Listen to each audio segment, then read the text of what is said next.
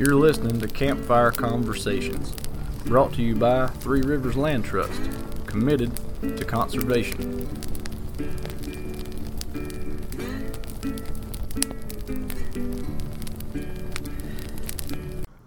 So, welcome to Campfire Conversations, a special episode. We've had some remote guests in the past, from all over. Mark, I guess I didn't even ask you. Where are you located? What's your 20 right now? I am in southern Michigan.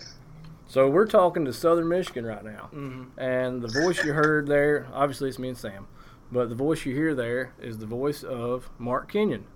Mark is, if you're not familiar with Mark, he is a author, host of a podcast, guest on many other podcasts as far as that goes. Yeah. Mark, his podcast, Wired to Hunt. Yeah, Wired to Hunt. Number one whitetail podcast, is that right, Mark? Yeah, it's number one, isn't it, Mark? Yeah, yep. Yeah, number one whitetail hunting podcast right now. But Mark has been he's one of the folks who's been a voice for conservation, and we were thrilled whenever we heard he was coming out with a book and was interested in talking to us about it. And actually, kind of special, it's the first time, Mark, Sam and I have ever gotten a copy of a book before it was available for purchase. So Nice. I may have to mail it back to you and get you to sign it just so I can put it with I'm a book guy, so it'd be sweet to go in my collection. Hopefully that wouldn't make you feel weird, but Nope, I'd be happy to do it. yeah, that'd be cool. So yeah, we got the hot take right off the press. Yeah. And, First one's out. yeah, it was great. So Mark, tell our listeners, give them, you don't have to give them your life story if you don't want to, but tell them what you want them to know, and let's get into it. All right. Well, yeah, I'll try not to go through the whole life story, but the shortened Cliff Notes version of it is I'm a lifelong outdoorsman. Grew up loving to hunt and fish and hike and camp and all that good stuff. And after college, went into the business world, but realized very quickly that I couldn't imagine a life in which I couldn't pursue my passions daily, or at least talk about them and try to make a difference within those worlds. So that led me to starting a website called Wired to Hunt, which was focused on deer hunting, which was probably still fair to say my number one passion of all the things I love to do. So for a number of years, built this website talking about deer hunting strategy, deer hunting news, deer hunting stories, so on and so forth. Eventually started writing for all the major hunting magazines. And then in 2013, I quit my regular day job and went full-time as an outdoor writer and started the Wired to Hunt podcast, started podcasting weekly, and so became, basically a member of the outdoor media, talking about hunting and the outdoors and conservation, writing about it, doing some videos. And then about a couple of years ago, merged Wired to Hunt into a company called Meat Eater, which was a company founded by Steve Rinella, a friend of mine, so that we could do some bigger, more impactful things with Wired to Hunt. So now that's what I do. I run Wired to Hunt, I run the podcast, and I also wrote a book, which is called That Wild Country, which explores another part of my passion for the outdoors, which is public land and everything we can do in these places, whether that's hunt and fish or camp and climb and raft and backpack, all that kind of stuff. So at a super high level, that's who I am and what I do.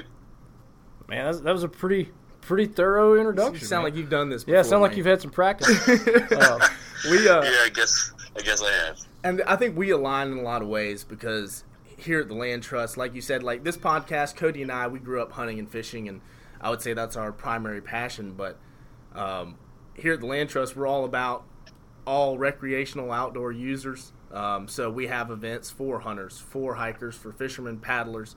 We really try to touch everything and everybody, and that's what our advocacy for public lands is all about as well. So it's good to just know that we're on the same page for sure. Yeah, it's you actually in your book, jumping way ahead, but in your book you coined I don't know if you coined the phrase or I'd never heard it before either way, so I liked it. The Cabela's crowd and the REI crowd. Yeah. Because I understood exactly what you were talking about. Yeah. So yeah, that we're all about both sides. Mm-hmm. Yes. And it doesn't. Good things won't happen without both sides. So. I 100% agree. And definitely a big goal, and I'm skipping ahead probably, but a big goal of this book for me was to try to help bring those groups together and try to showcase the fact that we're already starting to do that, but if we want to be able to keep wild places around, wild animals around into the future, we're going to have to increasingly find ways to set aside our differences and focus on the things we can do together for the common good. So that is something I'm very passionate about. I'm gonna hit you. I'm gonna hit you with a question right off the bat. Let's do it.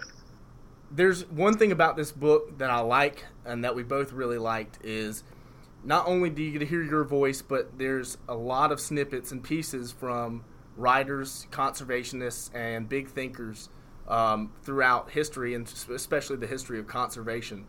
So I wanted to ask you, what book, if you had to recommend one book that's by one of these conservationists, one of these big thinkers that you would suggest to the listeners right now to be your jumping off point, or the one that you like the most to read, which one would it be? Besides yours. Yeah, obviously. Yeah. There's a lot of good books out there. I'm going to recommend one that's pretty cliche because everybody recommends it, but it's just so powerful.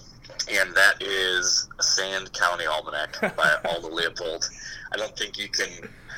That's just got to be a starting point for everybody. He was someone who I wrote about in the book, and which I thought was interesting to me. I knew a lot about Aldo Leopold from over the past few years, examining his impacts about just defining this idea of the land ethic, and a lot of people cite him in the private land conservation world, actually. But what I didn't know until I started researching this book was that not only was he incredibly influential when it came to, conserving and protecting and managing private land, also managing game animals, all animals, but in his younger years, he worked for the National Forest Service and became one of the most outspoken and influential people when it came to this concept of wilderness. So not only, he kind of had his fingerprints on every different type of conservation work you could imagine. He went from everything from saying, hey, there's some places that we should leave untouched, where humans should just be visitors, that we should leave in as untrammeled of a state as possible. But then he also advocated for the idea that there are other places, though, where we need human management, where we can be stewards and we can improve the land and we can help form a better connection and community with the animals and the soil and the plants and the trees. And so he really had this holistic approach to how we can engage with the natural world. And so his book, The Sand County Almanac, really touches on all of that in a beautiful way. He covers both some simple stories of his own experiences on his own farm in Wisconsin, and then he dives into some of his stories from his youth, from his earlier years when he was working for the Forest Service out in some of these wild places in Arizona and New Mexico. And finally he wraps it up with what he calls the upshot, where he basically talks through some of these high-level concepts, kind of foundational concepts now within the conservation movement, around what does it mean to have a conservation aesthetic? What does it mean to have a land ethic? What does wilderness provide us, and why should we care about it? Really, again, founding the kind of these, what's the right word here? I don't know. I keep going back to foundation, but it kind of is the foundation for what so many people are still trying to do today. Oh, yeah. So He definitely laid out the fundamentals. And the reason I laughed when you said Sand County Almanac is when we were kind of discussing some questions and stuff, kind of preparing for you to come on. I brought up that question, and we both said, "Well, he's definitely going to say Sand County Almanac." Yep. And the reason I asked that question is, I think, which is I guess a tribute and a good thing for you to hear as a writer. But there's so many parallels that I saw with your book and my own personal experiences, and one of those being that you talked about going to Utah and reading Desert Solitaire by Ed Abbey, which I, a year ago, went to Utah and was reading Desert Solitaire while I was there. And that's just another one that's, and it's, the books that you're reading, I think can also tie into the landscape that you're in, because I mean that's the perfect place when you're in Arches to be reading Desert Solitaire, and then you could be somewhere in Wisconsin reading, Sand County Almanac. So there's so many good ones out there. Yeah. And I do love Desert Solitaire. Mm-hmm. I love Ed Abbey, but he's a very different kind of figure. Man, he is cranky, isn't he? God almighty. Yes, he is. And what I love about Ed Abbey and about his work and his writings is it is full and just filled to the brim with passion. I mean, you can just see smoke coming out of his ears and fire in his eyeballs when you read. And sometimes that's what you want. Sometimes that's what you need when it comes to standing up for wild places and wild animals. For those of us who care about these things, as much as I hate to say it, there are a lot of forces out there chipping away at the last remaining open spaces we have and the ability to experience these things. So sometimes you gotta be someone who talks about coming together. You gotta compromise. You have to put aside differences, and you have to come together to work towards these things. And I'm a huge advocate for that. We talked about that a little while ago. But at the same time, sometimes there's a time and a place for some righteous fury and a little bit of, you know what, you got to put your foot down and say, enough's enough. And Ed Abbey was definitely in that latter camp. He was often the guy who said, enough is enough. This is BS, and we got to do something about it. Yeah. And so he probably pisses some people off, and his work now is certainly a little bit polarizing, but at the same time, it is some of the most beautiful, compelling writing when it comes to why these places are so special and why we have to do something to keep them around. So those guys are very different, but both pretty great. I'm gonna tell you one other parallel. When I got hooked on the book was right away. Chapter 1 is talking about Yellowstone. Let me tell you, when he says hooked on the book, he's like, "Are you serious?" That's the first thing he said. Believe it. So I couldn't here's believe why. Here's why. I just got back from Montana and Wyoming. I was fly fishing out there, and I went, and it was a 10-day trip. And I set up, one of those aspects of that was going to Yellowstone. So immediately, right off the bat, you start talking about Yellowstone, going fly fishing. Well, when I went into Yellowstone, I got a backcountry permit from the same office that you did for Slough Creek Campsite 6. No way.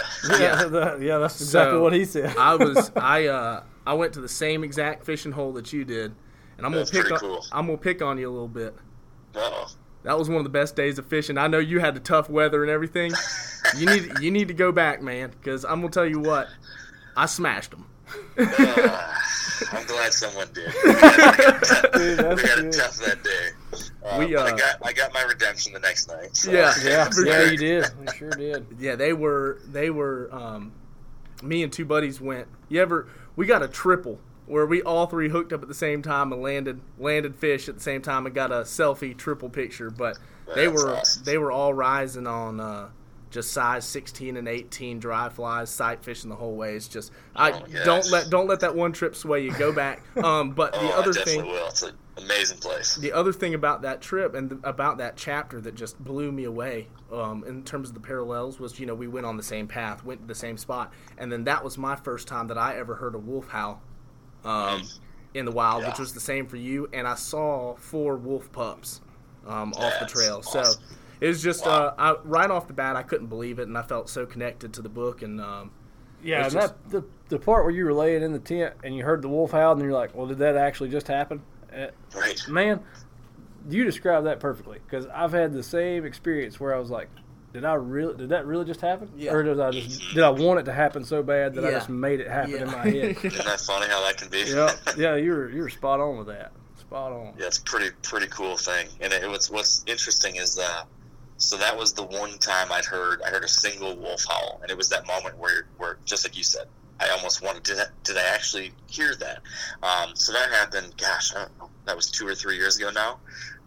And now just this past fall, I went on a backcountry canoeing and hunting trip up in the boundary waters of Minnesota. And that's just an unbelievable wilderness area up there. And I got to hear wolves for the second time. But this time it was an entire pack of them. and it was no questions asked. You knew exactly what you're hearing, and it kept going and going. And that was an equally powerful and just jaw-dropping experience to have the opposite sensation, which is, wow, there's no doubt that I'm in the middle of a very wild thing. Hearing that chorus of howls right across the lake. So wolves are another interesting thing. They're terribly polarizing. Some people hate them, some people love them. But I think it's hard to deny that they are a powerful symbol of the wild. Agreed. And that's something that definitely resonates with me. I know, a rancher in Montana might disagree, but they're almost, a little bit religious. Like, they kind of represent the wild a little bit. Yeah, but they do. At least oftentimes, a lot of guys out there, a lot of ranchers that you talk to, begrudgingly still say the same thing. They might not want them chasing their cows. They might shoot a lot of them if they can. But at the same time, they probably will say, "But that was actually pretty cool when I heard them howl last night." Right. I agree. Around here, kind of the same with coyotes, man. Yeah, You might hate them, but when you hear that chorus going off, there is still something pretty cool about it. Yeah, you stop and listen. No doubt. That's exactly. You definitely take note. So yeah, he was talking about all the parallels. It's funny. Your lab and my son share the same name, so obviously we've got the same heroes. Hold on, your son and my son, or your son and my dog? Your dog, your black lab, and my little boy have the same name. Nice, Boone. Yep, Boone. Yep, I named my little boy Boone. So I thought that's great. That was pretty good. But I don't know, just trying to go through the book in order as best we can and talk about it without giving too much. I don't want it to be like the Cliff Notes where people could just listen to this and get everything. But man, you went on a shed hunt on public land. Yeah. 22 sheds in one day? That's what it was, wasn't it? 21 or 22? Something like that, yeah, right in that ballpark, yeah. On public land in one day. Yeah. Is that common for you? Does that happen a lot? No, not common at all. I've shed hunted a lot of great private land in Iowa and everything like that. And I don't have like a Mark Drury kind of farm that I've ever been able to walk, but I've been able to walk some good stuff. And for a lot of years, most I've ever found in a day was 5 or 6 or 7 or something like that, and those are great days. But yeah, we did a trip to North Dakota and Montana, shed hunting and exploring some public land out there, because the basic gist of the book at a high level was I wanted to learn about the history of our public lands and what's going on right now. And so I was researching and reading and studying all these historical topics, but then I also wanted to go and physically experience these places, kind of ground myself in the history. And so North Dakota was a place I had to go spend some time in, especially the western side, because that's where Theodore Roosevelt, another incredibly impactful character within the history of public lands, that's where he first went out and experienced kind of big, wild places. He headed out there for a buffalo hunt in his 20s and absolutely fell in love with it. Ended up buying a ranch, ended up starting to live out there for periods of time, ranching, hunting, writing, exploring.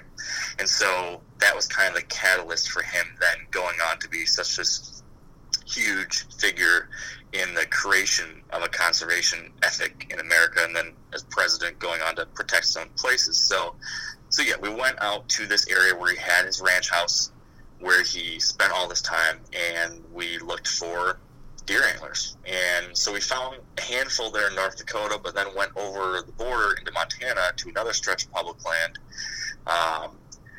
And then that's where we hit the honey hole. We found some spots that are kind of tougher to get to, pieces of BLM land. And we just kind of fell into that perfect combination when it comes to finding deer antlers, where there was some great food, there were some alfalfa fields and stuff on some public and some neighboring private land, and then a bunch of great bedding cover on the backside of a river. And we were able to borrow a canoe from a landowner, and we got across there. And it was like an Easter egg hunt, but I was an adult and equally as excited to run around like a kid. Well, I ain't gonna say anything about that canoe, but we ain't gonna loan you any canoes anytime soon, man. Dude, I'm so glad that happened and you put it in the book. And that's one thing that that we like about your podcast and about your book and about you got a series called Back 40, which is about you getting a piece of property and managing it, and then just kind of. It's about private lands conservation, which is definitely important too, and something that we're about. And something we're going to talk about here in a little bit. But I don't want to get too far ahead. One thing about you is you've got a great ability to be self-deprecating, and it shows through in the book, and that's an admirable quality and one it's fun to read, man. And we've all been there. Cody and I. Oh yeah. This past year, I about sunk a boat. We sank a boat. Yeah, so boats were sank. That's really it's definitely relatable. There's no doubt. It happens. Yeah. It happens. I've always figured I'm not going to be able to blow anyone away with my stories of my prowess or my expertise or my big muscles or anything like that. But I can at least share the reality of what happens and maybe bring a little joy or laughter to someone along the way. So I've always tried to do that, and it seems to have served me well, I guess. So I'm glad you guys enjoyed that story. Yeah, it was tough in the moment, but I can laugh about it now. I almost wanted, you kind of left me wanting more of those stories in the book. Like, I was just like, every time you'd tell a story, it was like the brutally honest, here's what actually happened. And it was bad. I could write I think we all could write a book about all of our stupid stuff we've done. That's the thing is, like, so much of what you see in books or outdoor TV or magazines and stuff, it's just all about these people who are just perfect. They get the big buck, or they have this, they climb the mountain, or they travel across Antarctica, and they do it so easily and so well. Man, and then the rest of us sit here reading it or watching on TV and saying, "Geez, how do they make it look so easy? How come I'm such a bumbling idiot when I try these things?" That's so true. So I think maybe there's something to be said about showing the reality of how it really goes, and I think that I've always enjoyed that kind of thing. I'd rather read that kind of story oftentimes than the guy or girl who somehow is like a superhero, a Marvel character. Couldn't agree more. Yeah, that was, you took the word right out of my mouth. That's I agree 100%. It made you human and relatable, and it was good. It was good to get that in the book, man. Thank you. Glad you enjoyed that. I guess the best way to preface what I want to say is to say that for someone this is not their career. So someone that's not in conservation as a career, it's more or less a pastime or a byproduct of things they like to do, such as hiking, hunting, fishing, whatever.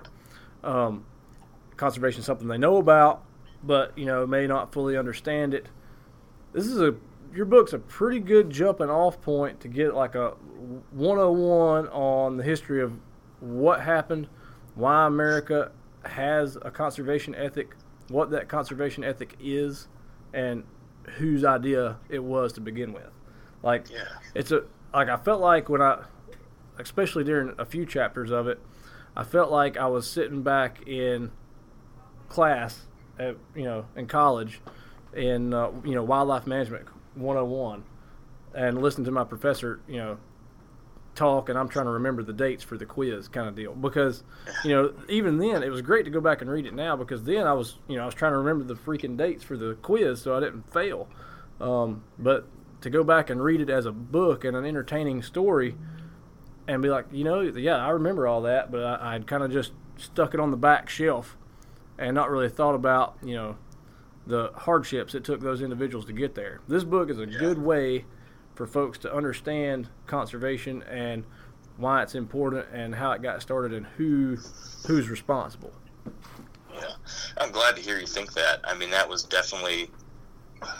I alluded earlier, and I can't remember if we were talking about this before we started recording or when we started recording, but I had a couple goals with writing this book, and one of them was this idea of trying to bring people together, whether you're in the REI crowd or the Cabela's crowd, whether you hunt or you climb, or whether you're Republican or Democrat. I wanted to bring people together and hopefully showcase the fact that these places are really important for all of us, and we need to set aside some of our differences and work together. So that was one thing. But to what you just said, a second goal was I wanted to make this history and information accessible to the average person. There's a lot of books out there that cover the history of public lands, or that cover wildlife management, or the history of conservation in America. They cover that stuff, but they are dense textbooks. Mm-hmm. They are the kind of books that your average person is not ever going to pick up and read and learn. So I wanted to try to write something that was entertaining, easy to read, and engaging enough that you could get through and actually read about this important information in history, but almost barely know you were doing that. Hopefully you'd come out of it and you thought you just read a really interesting story, but along the way, I threw some vegetables in there that they were healthy for you in the long term. Yeah. And that was my goal, that I was hoping it would be a great starting point for people and hopefully inspire them or intrigue them to learn more if some of the stuff was of interest to them.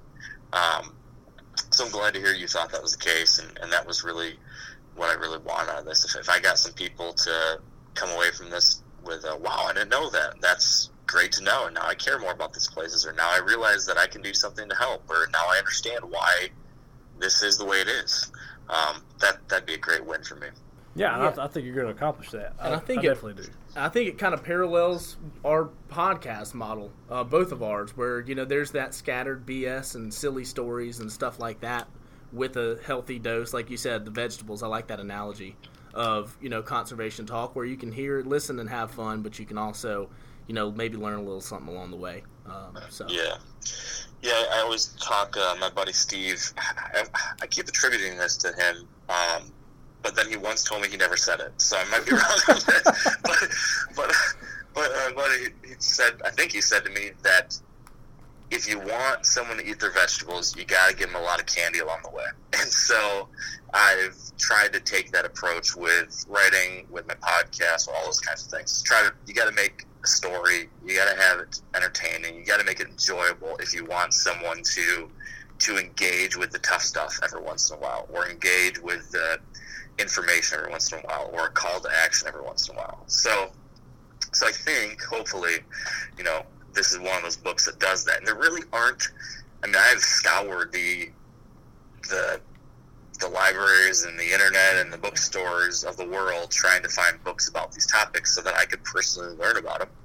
And there really isn't anything quite like this book as far as exploring this history and information while also telling an adventure story of sorts. So, knock on wood, I'm hoping that will be interesting and helpful for people. I think I agree. I believe you 100% when you say you have scoured the bookstores of the world looking for literature on this, because this book shows how well read you were in researching it. Just to pull, there were quotes in there from those guys that I'd never seen, even going through school and getting a degree in it.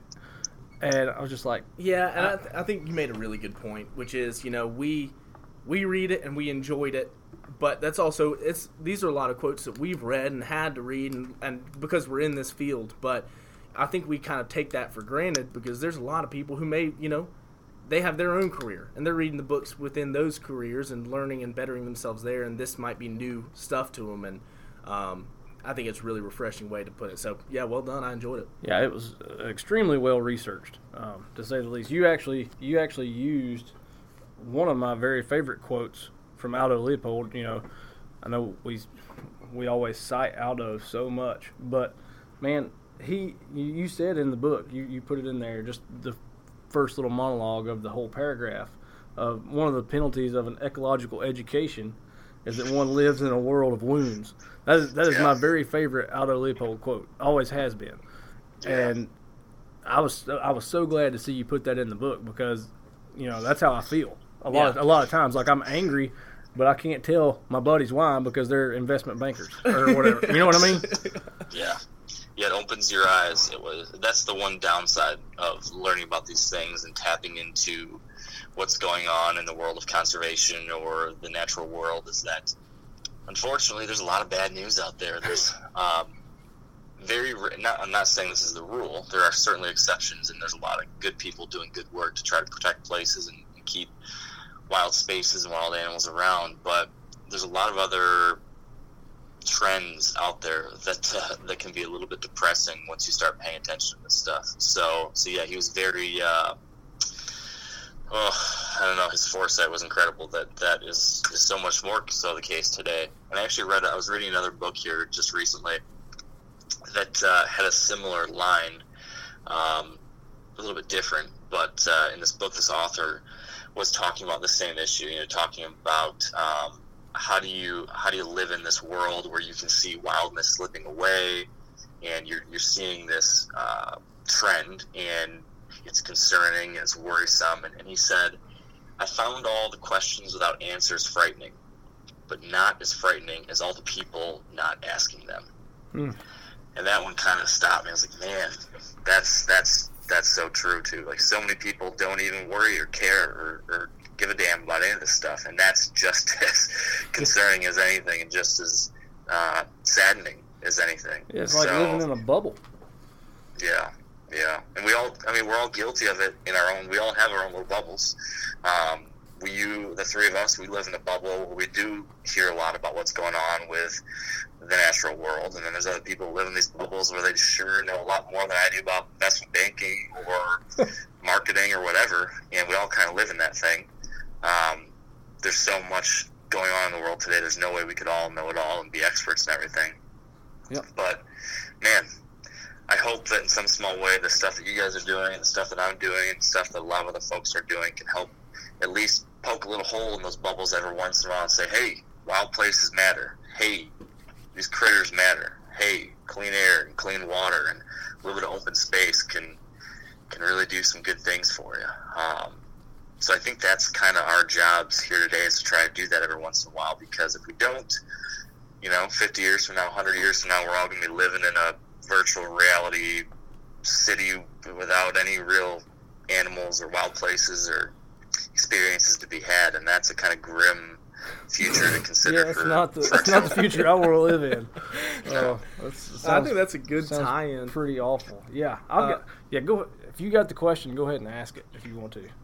Well, I mean, I think one thing that's speaking to that dichotomy is, we're talking about wild places through this show right now, through your book, through your YouTube series, through all these different social media outlets.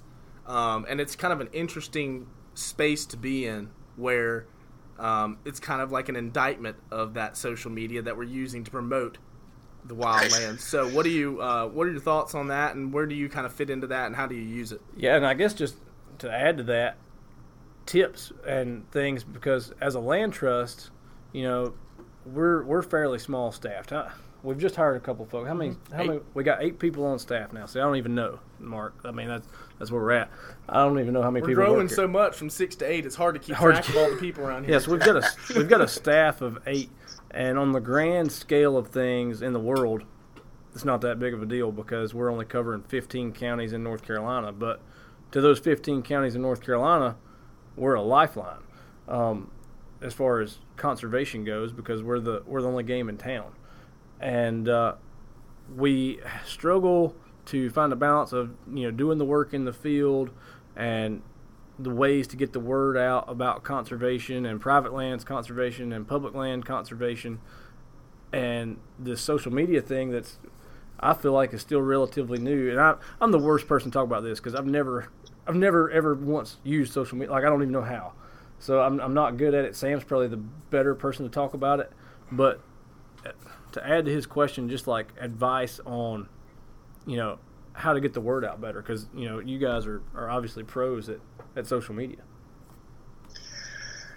So, 3 things. Number 1, don't ever sell yourself short on the work being done on the local scale, because what you're doing in those 15 counties is the only way to really make a difference. The only way we're ever going to do a real thing here is to work in our own little neck of the woods, or in our own little way, whether that be working in a small local project, or whether that be other individuals spreading the word with their 15 Instagram followers, or a grandma who walks down the road and knocks on the door of a neighbor and says, hey, here's an issue you might want to consider, or another person who writes a letter. It's really easy for folks, and for me sometimes too, to feel apathetic, to feel like, what can I do? This thing seems so much bigger than me. But if there's any thing I learned through trying to understand the history of these places, how we protected so many wild places across the country.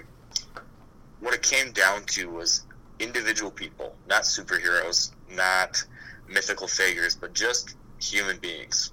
Normal, flawed, self-doubting, mistake-ridden, normal people who said, you know what, I'm going to try to do something. I'm going to do whatever is within my capabilities and within my platform and power to do something. Sometimes those people had a lot of resources at their hands, like Theodore Roosevelt. Sometimes this is just an average guy that lived down the road that said, you know what, someone's got to stand up and say something. And then he or she did. So for everyone out there listening, I would just say that is what makes big things happen, is a lot of people doing whatever they can. Now, to the larger question that was originally asked, which was this dichotomy of speaking out in support of trying to protect wild places and public land and the environment, but using technology and using business or whatever to promote that message. It is an interesting paradox because, and I might be taking this question somewhere differently than where you intended. I didn't intend anything, man. No, so far, everything's perfect. But what I say is that someone could make the argument that Mark is sitting here today and he wrote this book and he's telling us all to protect the environment and stand up for public lands and care about wild animals. He's saying all that, and he's saying, hey, we have to be careful with resource abstraction. We have to be careful with these things and moderate, blah, blah, blah, blah. He's going to say all that, but then look what Mark did. He drove around the country pulling a camper and used a bunch of fossil fuels. He sits on his computer and on Instagram, and he's constantly out there sharing things, and he's talking about these different places, and that makes more people go to him, which then maybe causes them more harm because more people go there. Or they might say that I'm selling books, and those books are being printed off of paper that were taken from trees, which are then stuck on planes and trucks and driven across the country and doing this thing and that. Right? That is the inherent reality of the situation, is that we all make an impact in some way. And I can't sit here and try to pretend that I don't make an impact with what I do. I can't sit here and say that I don't have some of the blame for things that have happened to the natural world. We all do. We all have an impact. We all have a footprint in the sand on this continent. And so I don't think that should be used, though, as a reason to not try to make a difference, though, or to try to help give back in some way. I wrote in the last chapter, and this is something I think about a lot just in my daily life, is that all this stuff we've been talking about, the wilderness, wild places, animals, the environment, whatever, they've given me so much. Like my life has come to revolve around the outdoors. It's what I love. It's what my family loves. It's everything we do and think about and care about. It revolves around having these places and things. With how much those places have given me, I constantly am feeling this heavier and heavier weight on my shoulders of how I have to give back to try to even the scales.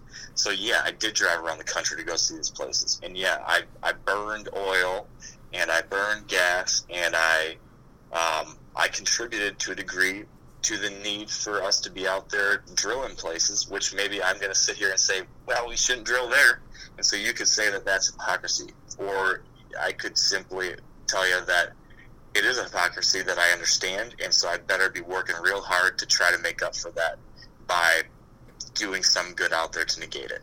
And so in all our own way, whether it be going out there and killing a deer and taking from the landscape in that way, whether it be riding your mountain bike down a trail and slashing up the ground, whether it be taking fish out of a lake, we all make an impact. So the only way I can make sense of that for myself, or the only way I can make amends for that, at least, or kind of even the scales, as I alluded to earlier, in my own mind, is by just simply keeping on trying to do something positive to outweigh whatever impact I might have. So when I think about all the business stuff I'm doing, or all the social media I'm doing, or all the technology I use, the podcasting equipment I buy, that just gives me more and more incentive to try to do something that helps, and that's what I'm trying to do here. Wow, that was a. You getting into politics, dude? No, that was a great. That was a phenomenally well thought out answer. I don't know if you were like pre-prepared for that or what, but that was. I swear we didn't talk about that before. That was off the cuff. Yeah, that was. We didn't rehearse that. That was great. I think that's something that weighs on everybody for sure. I mean, everybody kind of. You think about that, but I mean, you're definitely a good voice for conservation, and that's all we can try and strive to be. You know? Yeah, and it's almost biblical. Like, you know, you should be a steward of the natural world, and that's biblical in that sense. But it's also biblical that, you know, everything in the natural world is here for your benefit in some way, shape, or form, whether it be just for your viewing pleasure or for you to eat. But you should steward that and forward it into the future sustainably. And you know, that's borderline a commandment that a conservationist lives by. Yeah. And so I couldn't agree with you more. That was a well thought out answer. I hope that you haven't been attacked for printing a book on paper. Yeah. No, not yet, but you never know. Yeah, well, you're well prepared for that answer, with that answer, but hopefully that doesn't happen. I think that was a well thought out answer. Honestly, Thanks. It almost stumbled me so much that I don't even know where to go from here. Well, I know where to go. I know exactly where to go. So in the book, you take these trips, multiple trips, lots of trips, over the span of time, and you visit all these public lands, and while you're there, you're talking about, you know, how they came to be and the things that all came together to make it what it is today, and how it's going to be so important to protect these lands and add to them in the future. One of the things you did really well, and I think it will bode really well, you being, you know, known for being a whitetail guy and a hunter, and being associated with, you know, the Meat Eater brand, and, you know, predominantly a hunting brand. I think it was very good that in your book, the majority of your trips were non-consumptive use trips. They were backpacking, you know, or catch and release fishing, you know, sightseeing, picture taking. I think that was good that you did that, and then you included a couple of hunts. You included a bear hunt with Randy Newberg, and you included your caribou hunt, you know, in Alaska. I think that was very tactful in how you chose to take those trips. So it will be a very nice way to bridge the gap between a bunch of different types of users. Yeah. And that was definitely intentional in that I mentioned this a second ago, that one of these goals of the book was to try to help bridge this divide that we sometimes have within the outdoor space, where I kind of lumped them into these two crowds. You can kind of generalize by saying there's the Cabela's crowd, the hunters and anglers, and then there's maybe your REI crowd, your hikers, climbers, kayakers, mountain bikers, etc. Right. And we have a lot in common, but there are also sometimes some significant differences, and it's easy to point out those differences and say, oh, they're not like me, so screw them. But my hope was to try to take the different approach, which was, hey, we care about the same things in a lot of ways. We love a lot of the same things. In many cases, we are the same people. I am those two people. I love to hunt and fish. I also love to camp and backpack and kayak, and I shop at both stores, and I'm buddies with some people that are hunters and buddies with some people that aren't. I'm buddies with some folks that are climbers and friends with others that aren't. So I really wanted this story, this historical narrative and the current narrative, to reach that entire swath of people. And I was hopeful that I would be uniquely well positioned to tell that story to all these different people, because I myself represent all those different people. That's right. Yep. And in the book, I wanted to also try to not only make the book readable for all sorts, but then when it came specifically to the hunting side, it's really important to me. It's just kind of part of everything I do. A mission of mine, I guess, is to be a light of positivity for the hunting community. Be a positive representative of who hunters are and what we do to the larger world. Because unfortunately, there's a whole lot of bad apples out there. There's not a lot of them, but there are a few bad apples out there who get a lot of attention and who paint the hunting community with a really ugly brush. There's a viral video out there right now from a couple kids from Pennsylvania that a lot of people are talking about that are a perfect example of this, of some people that are doing some horrible things out there that make all hunters and all hunting look ghastly. And it's really unfortunate. It's heartbreaking, really. And so what I want to do with this book and with all of my work is try to show to the larger world that hunters are some of the most engaged, caring, thoughtful people when it comes to how we interact with the natural world and animals.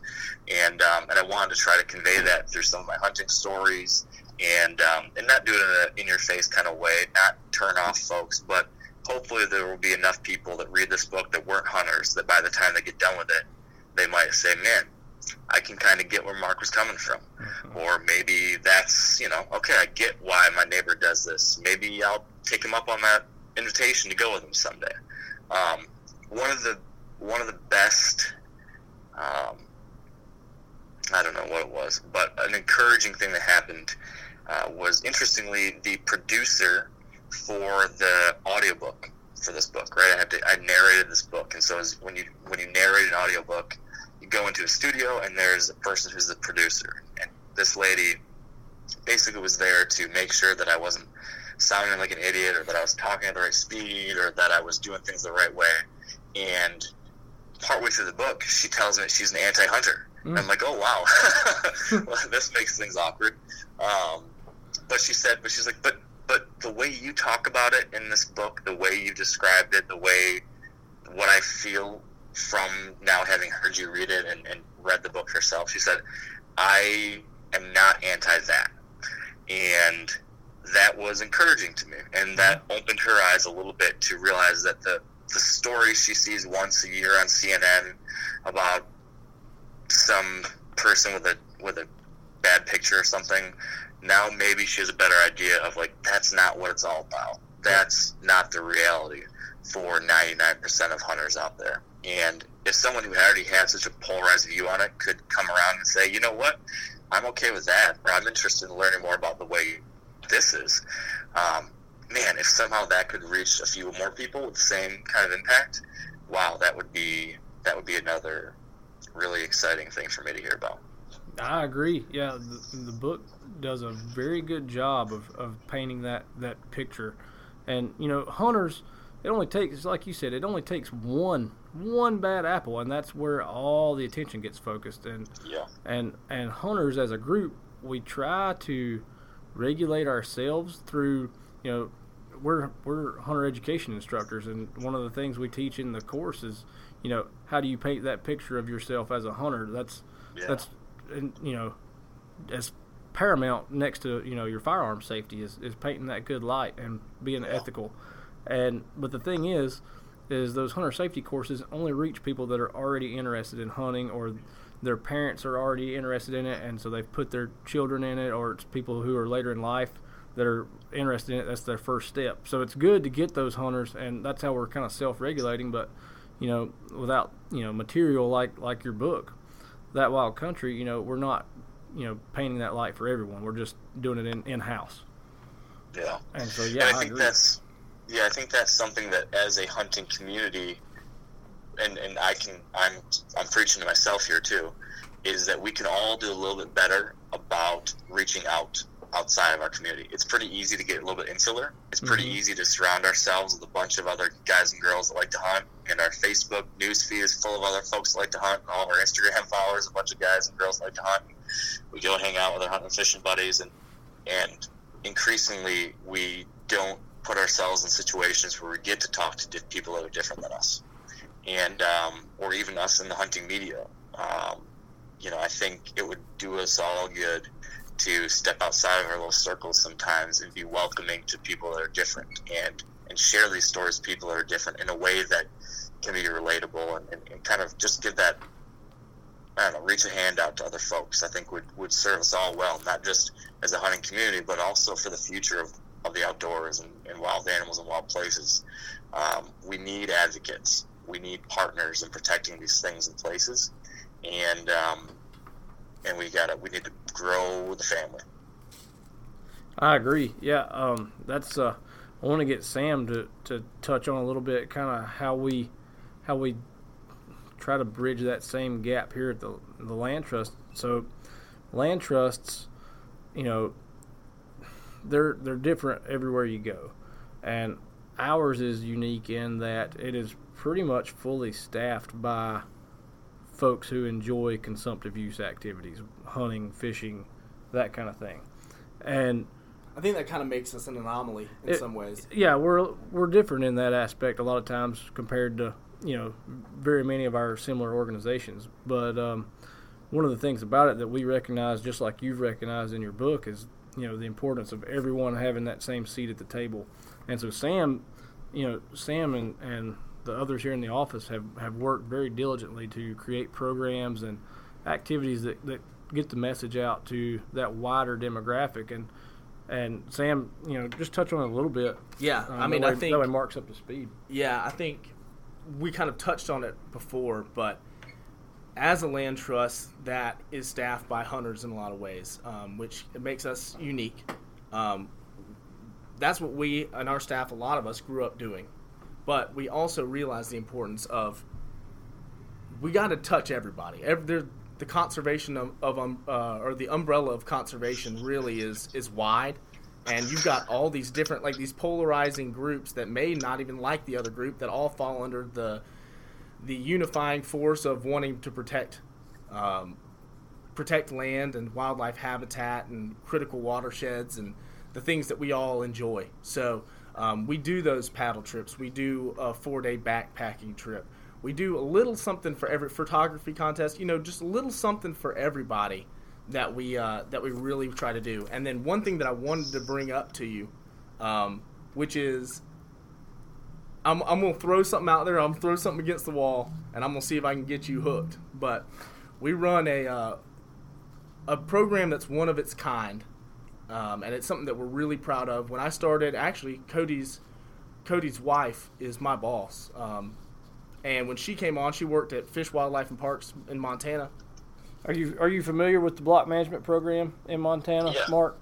Yep, so I am. My wife, she was the District 6 hunting access coordinator. So she coordinated about 2 million acres of block management there in District 6, and I actually worked there as well. But anyways, so when I came on, what we did, Mikey was new here as well, and we decided that we wanted to open up lands that we owned and conserved for people to use, for people to be able to hunt on.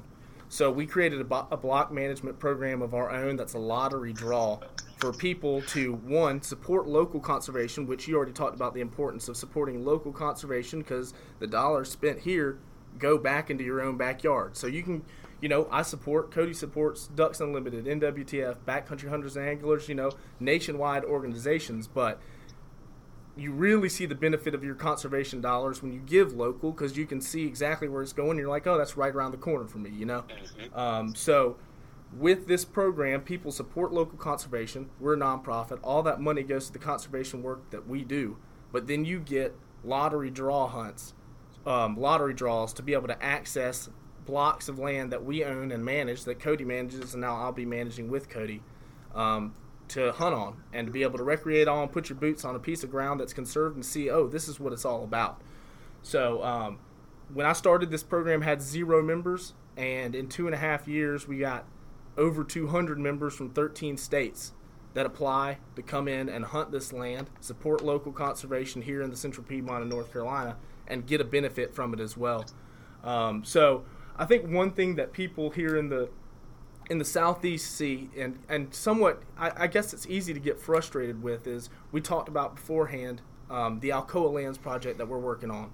This is a 4,700 acre tract, which to somebody out west, that may sound like nothing, you know. And you see a lot of these public land advocates are from the west and hunting massive swaths of land, and rightfully so. And rightfully that's where so. the public land is, for sure, the most part. For sure. But you got a lot of people like Cody and myself who hunt around here, and that 4,700 acres is critical to us. It's 8% of our public lands in the Central Piedmont. And I guess my push would be, I'd love to see somebody like yourself, who's a big public lands advocate, come out, whether it be hunting on public land here or joining the Sports and Access program and hunting here in the Central Piedmont, some whitetails around here, and seeing you guys run with it, because I feel like we'd love to see the national light and conservation light shown on us here. I'll tell you what I don't want is for you to name spots. Yeah,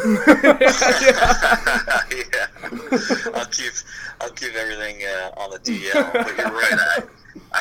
I would love to get down that neck of the woods and spend some time. And I've been one of the things I've been trying to do, kind of on the specifically deer hunting side, is just try to widen my horizons as far as the different places I've seen and hunted and experienced. Because there's, in the deer hunting world, it can be at least very Midwest focused. There's tons of these TV show hosts, all have got their big farms in Iowa or Illinois or wherever. And then a lot of the media and information that comes out in magazines and books or wherever, it's all kind of focused on that stuff too. And so one of the things I've been trying to do is force myself out of my comfort zone and go experience different things, not just location, but then also types of hunting too. So, right, locally I do a whole lot of agriculture, land, Midwest deer hunting, but I've tried to now go and hunt some places out west in a very different kind of open country, whitetail setting on public land. And then this year I did a big Northwoods backcountry whitetail hunt in Minnesota. Next year I'm planning on going up to the Northeast and doing a tracking hunt where I'm out there in the snow tracking a deer down by foot and try that kind of hunt in that kind of place. But the one place I haven't hit yet, which I need to, or region at least, is the Southeast. So you're right, I need to get down there, experience that, share that, put the spotlight on those types of places. So, well, I've already got it penciled in on my to-do list. I got it planned in for you, man. You just join the Sportsman Access program, get you a lottery draw, and then you'll have 200 acres. Sam's already bought your motel room. Is what he's saying. You got it locked in, man. I know we all put in for these lottery hunts. Cody and I do it here in North Carolina, and it's fun. You know, the whole lottery experience is just a ball. You know, when you get that draw, it feels like Christmas, and you know, this would be a great opportunity for somebody. I think that's the reason it's become so popular for out-of-state folks. Like, we've got those 13 people out of states because you can put in for those state draws and you got to deal with bonus points and stuff like that, or preference points, and they're hard to get. And with this program, it's new, you know, so we're well within our carrying capacity of the amount of people that we can have in this program and we can manage and all that stuff. And the draws are fairly easy to come by, and that's one thing that we really tried to do. The model to join this program is it's $100 for 4 draw entries and then $300 for 7 draw entries. So it's not linear, basically, because we wanted anybody that could support conservation that even at $100 could get a fair crack at getting these draws and getting a chance to experience the thing. And for a lottery draw hunt, to be able to support conservation and be philanthropic, but also to get that hunt, so, you know, it's a small price to pay. And right now the draw rate's been 100%. Anybody that's ever bought in has gotten it. So something we're proud of, and it's a way that QDMA did an article about the program this year and said if more local land trusts followed this model to engage hunters, that the landscape of conservation across the country would be benefited greatly. So that's something we're super proud of, and being innovators in that. And I thought I'd just, hey, you got an invite, man. Anytime. That's awesome. That sounds like a really incredible program, and I'm definitely have to scope that out. It sounds right up my alley. Yeah, you know where to find me. We thought of you on that deal for sure. Man, we've covered a bunch of stuff. I guess where do we go from here is a good question, Sam. Mark, you got anything that we haven't touched? There's one thing I want to talk about, but I'm saving it. I've been saving it up till the end because I think it's so funny. I'm not going to spoil your book, but it's so funny that I gotta ask you about it in a little bit. But is there anything that you want to talk about that we haven't? I know Sam and I've kind of been like steering this thing, but here's a good opportunity for you to like say anything you want to, you know, whatever you want to say about the book, or, you know, just whatever. This is you know, floor is yours. Yeah, well, I really appreciate you guys having me on and chatting about the book, and for you guys reading it yourselves. Man, that's a huge honor just for anyone to take some of their time, which is so fleeting these days. We're getting our attention pulled in 10 million ways every minute. So take the time to read something that I worked on. That means a lot. So thank you for that. I think otherwise we really touched on the most important themes in my mind. Those big goals that I mentioned, those overlying ideas that I hope would come across, we've discussed. So I think that's great. I would just encourage folks to, I'll come around and say I would love it if you picked up a copy of the book, purchased That Wild Country. It's available on Amazon and many other places books are available now. There's the hardcover copy you can get, or there's also the audiobook version, which I narrated, as I talked about earlier. And, we dive into the history of how we, like you guys said, we talked about the history of public land, we talked about the history of conservation, a little bit about some current controversies around it that were the impetus for me diving into this project in the first place, and then a little bit of my thoughts on what we need to be thinking about moving forward. And this was the product of years of work, a lot of late nights and early mornings, and self-doubt, wondering if it was ever going to come together. But it's here, and I'm really proud of it, and hope other folks enjoy it too. Yeah, I definitely think we're going to be recommending it to folks. Hell, I'll come out and say it right here. We're recommending it on the podcast. It's a phenomenal book and a great introduction into the world of conservation from a historical standpoint all the way up through modern day. It'll get you versed on, things you're hearing about in the media in a way that is entertaining. And so, yeah, I think folks should definitely check it out. And I was ecstatic to get a copy of it and read it. I knew you were coming out with this book, gosh, a good long while before I ever had any idea that we were going to be talking to you today and have a copy of the book sitting on my desk. So I was already looking forward to it. Land trusts like ours, we've really benefited from groups and the brands that you're associated with and that type of thing in getting interaction with folks who are interested in conservation. We've been able to benefit from that in a way. Folks are interested in giving dollars because guys like yourself are promoting that and saying this is important, and people tend to listen. I mean, for whatever reason, whether it's because they they admire you as a personality, or they just admire your ethic. Either way, it has certainly benefited us in getting a new demographic of folks. It's not just the the old guy with a bunch of money that's like, I want to see this forest protected forever, and I don't want to see a Walmart here. Now it's the college kid who finds out that conservation is a big deal. Wants to get meat sustainably. Wants to, in a landscape where everything's really urbanized. I think people are craving that. Stories like yours of their own, where they can get out and experience something that's wild, and kind of get away from what's commonplace now, which seems to be more and more urbanization and suburbia and stuff like that. So we're going to go ahead and get close to shutting it down, but I want Cody to talk about. We already talked about this, and we were laughing about it earlier today. And you're going to know exactly what I'm going to say as soon as I tell you this. I carry a tube of chapstick in my pocket at all times. Okay, so am I allowed to? Can I give this out without spoiling the book, or you want people to just go buy it and figure it out for themselves? Because I'll do it either way. You can mention it. Okay, doesn't bother me. Dude. So when you were getting wind chapped and it was hot and dry, and your buddy Andy said, "Yeah, I've got some chapstick," and you described him as the unorganized type who's not necessarily always prepared for anything and got extras of stuff to share. And you were taken aback that he had an extra tube of chapstick. He's like, "Oh yeah, I always carry 2 tubes," and you thought that was phenomenally great for you. He passed you a tube, and you were kind of wondering, well, why do you carry 2 tubes of chapstick? And he said, "What is he? Put it in your words. How does he say it exactly?" He said, man. Something along the lines of, I keep 1 tube to make sure my lips stay moist, and the other to keep my butt from chafing. Dude, I laughed. I had to stop, man. I swear, I was eating popcorn, reading the book, and I almost choked. I was like, I know that strategy, and that's hilarious. You're a Vaseline man, aren't you? Yeah, Vaseline's key. But I hope he gave you a fresh new tube. Yeah.